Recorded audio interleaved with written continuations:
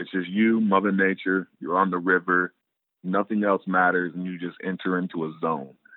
So I feel like if people could just experience that and just really hold on to it. Like when I'm guiding, what makes the whole day for me is seeing people's faces after we bring a fish in the boat, because I know that exact feeling where their heart's pounding, they're a little shaky, kind of like buck fever, you're just ready. You're in that moment. And that moment is what fly fishermen live for. Welcome to the Fly Fishing 97 podcast, a look behind the scenes of the fly fishing world, featuring insight from guides and gear reps, conversation with resort managers, thoughts on entomology, discussions on fly patterns and destinations, and plenty of fish stories. Most importantly, it's an exploration of this lifelong journey we call fly fishing. Here's your host, Mark Hopley, with this episode of Fly Fishing 97.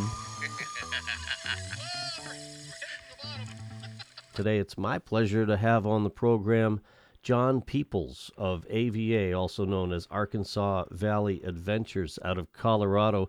John, thanks for coming on the podcast. Yeah, no problem. Glad you guys have me. Absolutely. So, I got to admit, I've been following you a little bit on Instagram, and looks like you guys are getting into some pretty nice trout in your neck of the woods.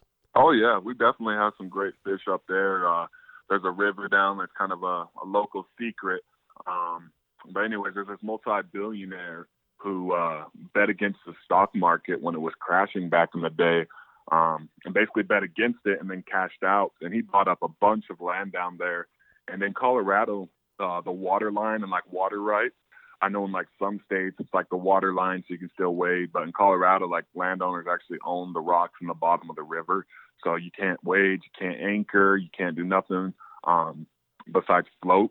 If you got a good drift though, and you have someone that can control the oars good, you can get behind one of them rock eddies and kind of fish a couple holes for a little bit. But yeah, there's no anchoring systems, nothing on the river. But it's a trophy trout river. He put like $10 million just into the river to make it a perfect trout habitat, with like 10-foot weirs in it, some 7-footers like all over the place. I think they give they feed the fish too at the lower part of the river, like on his private ponds. Because he has a section of the river where it's literally just boulders blocking off that section of the river so no boats can get into it, and it just goes through his private property. And he feeds the fish there with his big old pond feeders. And some of those big guys like to come back out through the big old rocks. So it's fun, man. You'll throw in and you'll catch some just monster fish. The whole river's lined up with just monster fish. It's one of those rivers where if you catch a 24 to 25 inch fish, you should probably feel a little disappointed because consistently they're on there around 28, 27, from 28 to about 30 inches. So it's fun when our clients come out and we take them out on the river because it's like, we can almost guarantee you a 30-inch fish today. So it makes it fun. You know what's crazy about that is looking at the photos of the rainbow trout that you're holding up, I'm thinking, how are those guys getting that big and moving water? And there's some hogs. Oh, yeah. Wow. So tell me a little bit about that piece of water. So obviously not a lot of traffic on it if it's kind of privately owned, right? And the first public access point is literally like right before a big reservoir, a big old dam. And you have to lower your boat down a cliff, about a 100-foot cliff. And then you have someone to strap into that rope and then lower themselves down on the rope and down onto the boat. And then you'll lower it down the next 20 or so feet. And then the next person walks all the way around down this steep part of the mountain that's really sketchy. But if you can make it past that point, you're good. So it's a classified put-in. So it's kind of sketchy at first. But once you get right past that first classified part, it's pretty smooth. It's about 15 miles of water. It's an all-day float. You're on the river. You're putting in at 8 o'clock, not taking out till like 6:30, 7 o'clock. But it's a great day fishing. You're catching hogs all day. Just fish you couldn't believe are actually in the water. And a lot of them still are it's the whole river too. It's not even just like that certain section that we go in. It's probably a good 2 miles worth of river. We call it Jurassic Park, and that's just where the fish are just huge. Every fish in there is at least around 30 inches, but even all up the whole river, you're catching wild natural trout that are still 24, 25 inches, that don't really feed off of the feeder food. But I mean, so you got some of those big old hogs in there that have been eating good for a little bit. So it's fun catching those on the fly rod, man. I tell you what, you'll be fighting that fish for about 15, 20 minutes sometimes. So, for those that haven't been fortunate enough to fish the Arkansas, tell us a little bit about that river and exactly where it runs. Oh man, so it's beautiful. It's right up here in Colorado. It's the Upper Colorado River. Um, it runs basically the whole state, but that section right there is just up by kind of Kremlin, Colorado, Silverthorne, Colorado. Probably good hour and a half away from Denver. If you're trying to look in more towards the west, so it's like west of Denver, about an hour and a half, and that's where you're seeing that good action.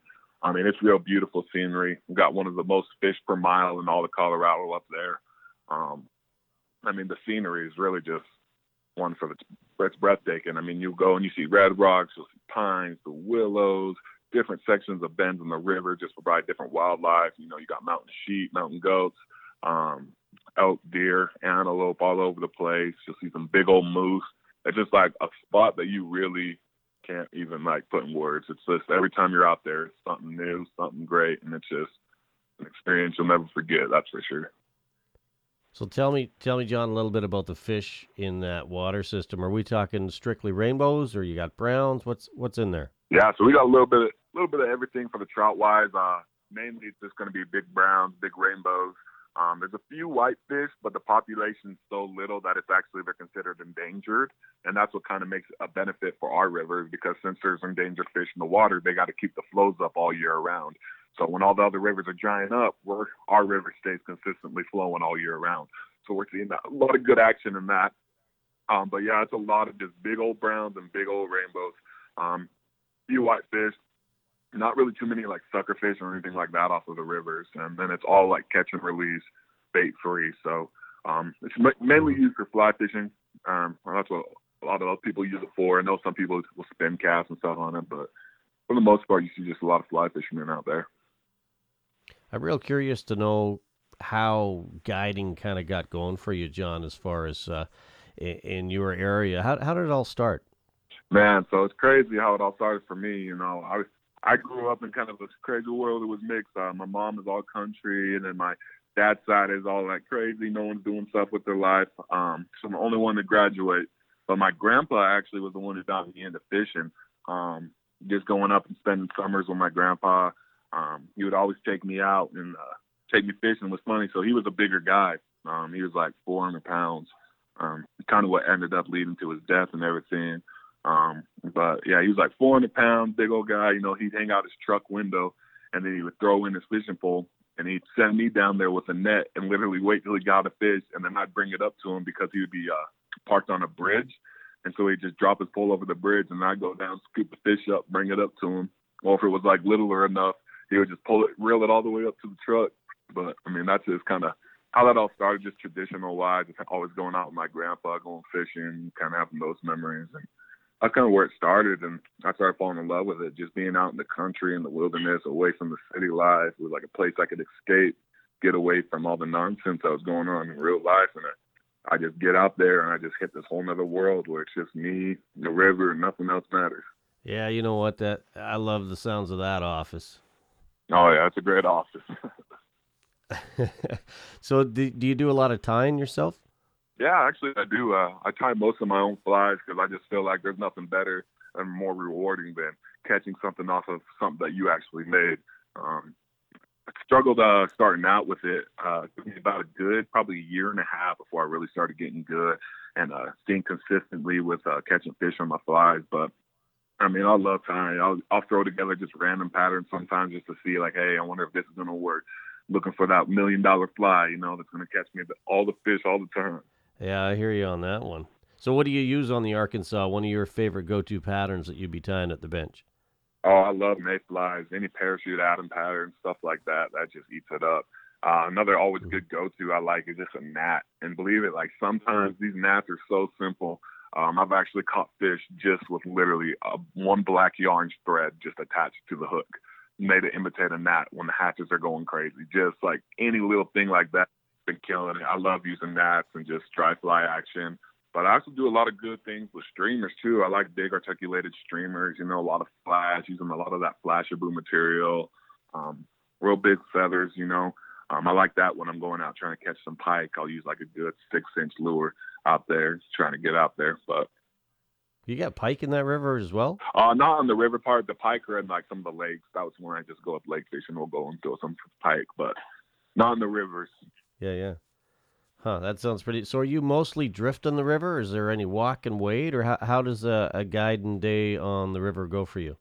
Yeah, so like when we're not on that private section, there is opportunity to wade fish if you want. A lot of the sections though, like up at the beginning part of our section, that's where I like to call it the city, where you'll have a fisherman every 5 yards for a little bit, and it's annoying. So I just drift in the middle, and we'll be snagging fish because we actually know where the holes are, where they're just standing right in the hole, scaring all the fish out. So a lot of the times I'll wait for a guy to leave, pull up right where he was at, right above him, and just fish down into the hole. And we'll be snagging fish all day, just because a lot of the time it's just with the presentation. I'll see guys. That's where a lot of the times I'm seeing them lose fish. It's just they're not having that presentation set up well, and they're just missing bites. So I like to just go and we'll drift most of it, but a lot of the time I'll anchor just right above a hole where I know, all right, consistently there's always a couple fish laying right around here. Is it legal to use droppers in Colorado, or is it one fly? No, yeah, you can use double flies. I fish 3 flies sometimes. I like to fish the whole cycle here sometimes. So I'll throw on a nymph, I'll throw on a merger, and then I'll throw on a big old dry or like a stimulating pattern at the very top one just to try to fish all the columns. But no, I like throwing hopper droppers, man. Hopper droppers been killing it, especially all of July and kind of into that late August run. We are killing it on hopper droppers. And when you get into the streamer fishing for some of those bigger guys, what are you trying to imitate there? Oh man, just really like a good bait fish. Like a lot of those big fish that you're seeing on my Instagram page were all caught off the streamer. There was only one of them that bit on the nymph. That was the brown, but those other big rainbows, they took the streamer, and I'm just really trying to imitate a bait fish. A lot of the times I'll throw like a rainbow pattern or like a muddler minnow. Get one of those out, but more of like flashy, just that typical sparkle, little pink in it, but really just that great flashy, silvery type of color. Anything kind of imitating a little rainbow, and they love the chase. I was even there's one fly I threw together. It was kind of a crazy pattern I made up. I threw on a big old what was that? I can't remember the weight, but big old eyes on it, and then basically just feathers out, just a whole bunch of feathers going out everywhere.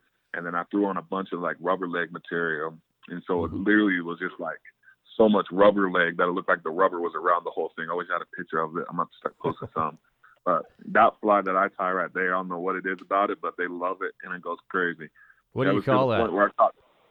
I just call it the special. I was like, it's the Big Mac special, we call it. But we're like, you going to use the Big Mac? I'm like, yeah, let's use it. Because it's like a good 5-6 inch like fly. And I'd usually use it if I'm going out for, my pike fishing and stuff. But they seem to love it on the blue. So, we'd be killing it with that. We're talking today with John Peoples of AVA, Arkansas Valley Adventures out of Colorado. And John, I'm curious, one thing I always like to ask my guests on the program is if you could change one thing about fly fishing, what would it be? That's a tough question. If I could change one thing, it'd probably be getting more people into it. It's just one of those sports where when you are there and you know what you're doing, it's a challenge like no one else's business. You got to figure out what flies are hatching, what bugs, what insects are moving around in the water. You got to figure out what fish are in that area and what type of fish are eating. Because there's been times where I'll throw on like a purple bug or like a purple midge, and I'll only catch browns. And then I throw in a different color, and I'm only catching rainbows. It's just something like tranquility about it. It's just you, Mother Nature. You're on the river. Nothing else matters, and you just enter into a zone. So I feel like if people could just experience that and just really hold on to it. Like when I'm guiding, what makes the whole day for me is seeing people's faces after we bring a fish in the boat, because I know that exact feeling where their heart's pounding, they're a little shaky, kind of like buck fever, you're just ready. You're in that moment. And that moment is what fly fishermen live for. And I feel like get more people into that moment and into that zone will just expand the sport, and we'll see it just take off, from, I feel like, more development with the rods. But there's so many great rods out there. I can't even, I mean, I've used so many great expensive rods. I've used cheap rods that are great. I mean, they all work. For me, it's just about getting out in Mother Nature, enjoying your time with her, and just being real with yourself, you know, catching some fish and having a good time. That's all. That's what it's really all about, man.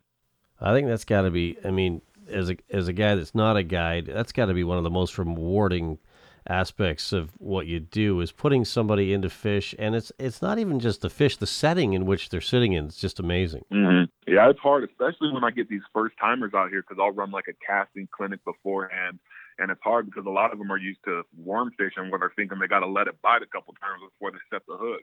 And I'm like, no, when we're nymphing, you see that indicator move, you got to strike, man.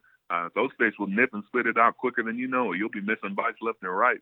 So the biggest thing for me is just really being able to teach in my casting clinics the easiest way possible to get these guys on fish. And really, the easiest way I found out is just like the pick up and set down method. I mean, I literally have them pick it up at 12 o'clock, move it behind them and set it down and let the river take it down for you. You know, let the river do the work and make it look as natural as possible. Keep that presentation looking good. You know, we're going to just be snagging fish.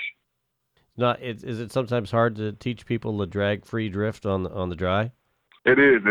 It's really hard just because a lot of people think you need a lot of power to do fly fishing. You know, they really think you're trying to go back, you know, forever and come forward, and they're trying to do the whole thing they see in the movies and the videos and stuff, when really we just need to focus on the basics. So it's hard getting someone to just settle down and to learn the basics of the fundamentals of why you got to cast this way to get a natural drift, why you got to mend, why you got to do this. It's just all process, and you know, just that it can be a little stressful at first when you're getting that overload. You know, I say keep it simple. You know, just up, pick up, set down. You know, with beginner wise. But I mean, usually when I have people that have been fishing before, know what they're doing, know how to cast, I'll tell them, I'm like, all right, throw right here, river left, throw behind that rock, river right, as we're going down the whole river. And, you know, if you know how to cast and you can put it right where I'm telling you, you're going to be snagging fish all day with me, you know, and that's how it usually goes. You know, if you're a beginner, we usually catch, you know, we'll still catch fish, bring some fish to our boat, but, you know, not as much as we'd like, but we'll still bring in a couple. But if you really know what you're doing, we'll bring in, you know, you'll have one of the fishing days that you'll remember for the rest of your life. There's been times where I've caught 52 fish in a day off of 2 flies. It's just, when you got the right fly, it's a magical day, man. Yeah, and when you dial it in, there's nothing like it. Oh, yeah, it's great. I'll go and I'll screen the rivers a lot of the times before my trips, just so I make sure what's going down, what's nymphing. I'll check on the rocks, you know, really just try to set my customers up for the best success. I think that's something, too, that differentiates the average angler to somebody that does it for a living. You're looking a little deeper, aren't you? Yeah, I'm really digging down in. I'm really trying to see that bug cycle, you know, are they in the emerger phase? Are we gotten bugs on the top 8 inches bouncing off the water? You know, when I did my screen, did I do my screen at the very bottom, or did I do it at the top river? Like, am I trying to fish the first 24 inches? Like, I feel like it's a lot more breaking down that you focus on to really set yourself up for success to catch as many fish as possible. Where I think the average angler, you know, he's out there for a great time. If he catches fish, great. If he doesn't catch fish, great. You know, where this is my livelihood, I want to make sure that every customer that leaves with me can say they caught a fish on my boat. That's my goal. Every trip I go out, you know, I know it's great. We're out here, you know, the nature, that's all great. But, you know, the real experience why you came out here is to experience that feeling you get when you have a fish on and can get it to the boat. So I feel like I'm just out here trying to chase that feeling for everyone. Yeah, that's cool. Hey, you might have alluded to this a little bit earlier, John, but, you know, the most influential person in your fly fishing, who would that be? That would probably be my grandpa. He was the one that got me into fishing and got me into the outdoors and wanting more. You know, I was this little 7-8-year-old city boy coming to Star Valley, Wyoming, and it's the middle of nowhere. And he was able to, you know, get me into fell in love with the country way, you know, hunting, fishing, just being out in the outdoors. And, you know, he really got me started with it all when I was a young boy. You got any crazy fishing stories from your time on the Arkansas you want to share? I got one crazy story. It's so we were up fishing. This wasn't on the Arkansas. This was up in Wyoming. This was right off the Snake River. I don't know if you know where that's at. Yep. But we were up there for a backpacking trip, and we went up overnight. It's about an 8-mile hike up to this lake. So we took the pack horse. It was me and my cousin. On our way up, you go over some pretty steep mountain faces, and our horses started getting spooked. We were setting up for camp. We didn't know what was going on, so we were like, all right, we'll probably need some water or something. So we just took them out, couldn't see what was wrong with them. And where you get about probably 100 yards from camp, and all of a sudden we see a mama grizzly pop out, and we're like, oh, okay, that's the exact reason why it happened. And then all of a sudden, we keep going. We're trying to go away from it. She keeps walking towards us. We're not really knowing what's going to happen. We don't have no weapons on us. We left everything back at camp already. We're just going to try to take our horses down for some water. And as soon as we get there, our horses start going crazy. She gets about 25, 30 yards from us. My cousin gets bucked off of his horse. I'm trying to hold on to mine and settle him down. Mine takes off running. I'm trying to hold on to it, stay on it. My cousin's down on the ground, and the pack horse is behind us. The grizzly's literally probably now about 10 yards from my cousin, coming in now steadily, showing its teeth.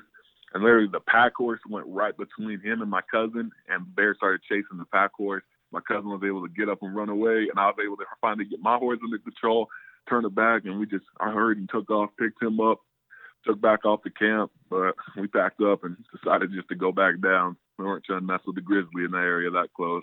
Wow. I mean, it was crazy. It was thrilling. I thought for sure we were going to have something go bad, but I think we were just lucky enough to get out of there. And then the next day we ended up catching like 30, 40 fish. So we went back just.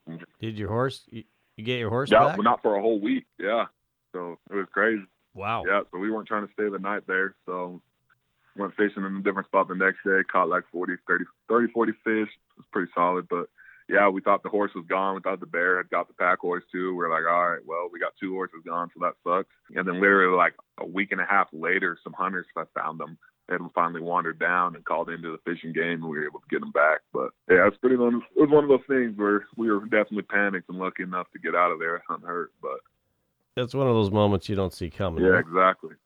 So I've definitely take bear spray now with me at all times. It's one of those moments that it definitely impacted the rest of my life. So I won't be leaving anywhere without bear spray from now on my trip. It's kind of one of the things I do as well. Well, when you're in that neck of the woods and a lot of areas that we fish, you need it, right? So I got to ask you, Broncos fan or not? Well, I actually got a chance with the New Orleans Saints. Geez, man, I thought, you know what? I'm a huge Broncos fan. I thought, this guy's in Colorado. He's got to be all about the orange and blue. I got one of my good friends is actually on the Broncos right now. He's a cornerback. Oh, yeah, what's his name? DJ Lane. Yeah, cool. Yeah, no, they're 1-0. Hey, your Saints had a tough go last week. Yeah, man. I was hoping for better. I think they'll still pull one out. I think they can still pull it out because last year was a fluke with that missed tackle. Vikings ran away with it. They got lucky. Yeah. So somebody wants to get out in your neck of the woods on the Arkansas Valley. What's the best way to get a hold of you and take up your guidance? Yeah, definitely. You can get a hold of me on my Instagram. It's fish on that. Literally just how it sounds, fish_ on that. That'd probably be the easiest way. If not that, I could probably give you guys my number if that works out.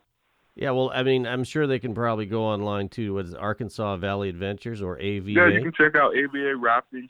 You can go ahead and give them a call and you just tell them basically you're directing for the fishing trip. It's kind of a little more complicated with them just because you'll have to be transferred around a little bit. But just ask for fishing trips and they'll direct you to me hopefully, and we'll get you all taken care of. Other than that, you just go on Fish on That.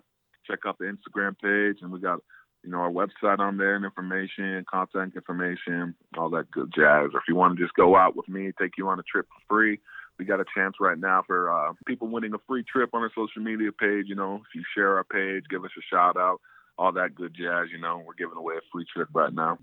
That's John Peoples. Fish on That on Instagram, AVA Arkansas Valley Adventures. You guys also, actually, I did notice that you do a lot more than fly fishing through that. Isn't there like some zip lining and all kinds of other outdoor activities? Yeah, we do a whole bunch of stuff. We got zip lining. We got the number 3 rapid in North America, on the river as well. That's called Gore's Canyon. It's all class 5, even a class 6 12-foot waterfall drop. We got zip lining. There's great 14ers if you're in the hiking mountains and all that stuff. So we offer hiking trips, horseback trips.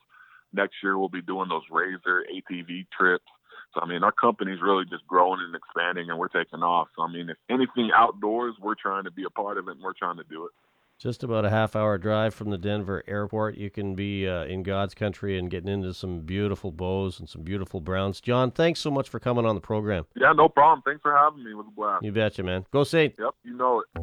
Thanks for listening to the Fly Fishing 97 podcast. Your feedback matters. Let us know if there's a person or topic you would like to hear on the show. Email us at mark@flyfishing97.com. Until next time, tight lines, and we'll see you on the water.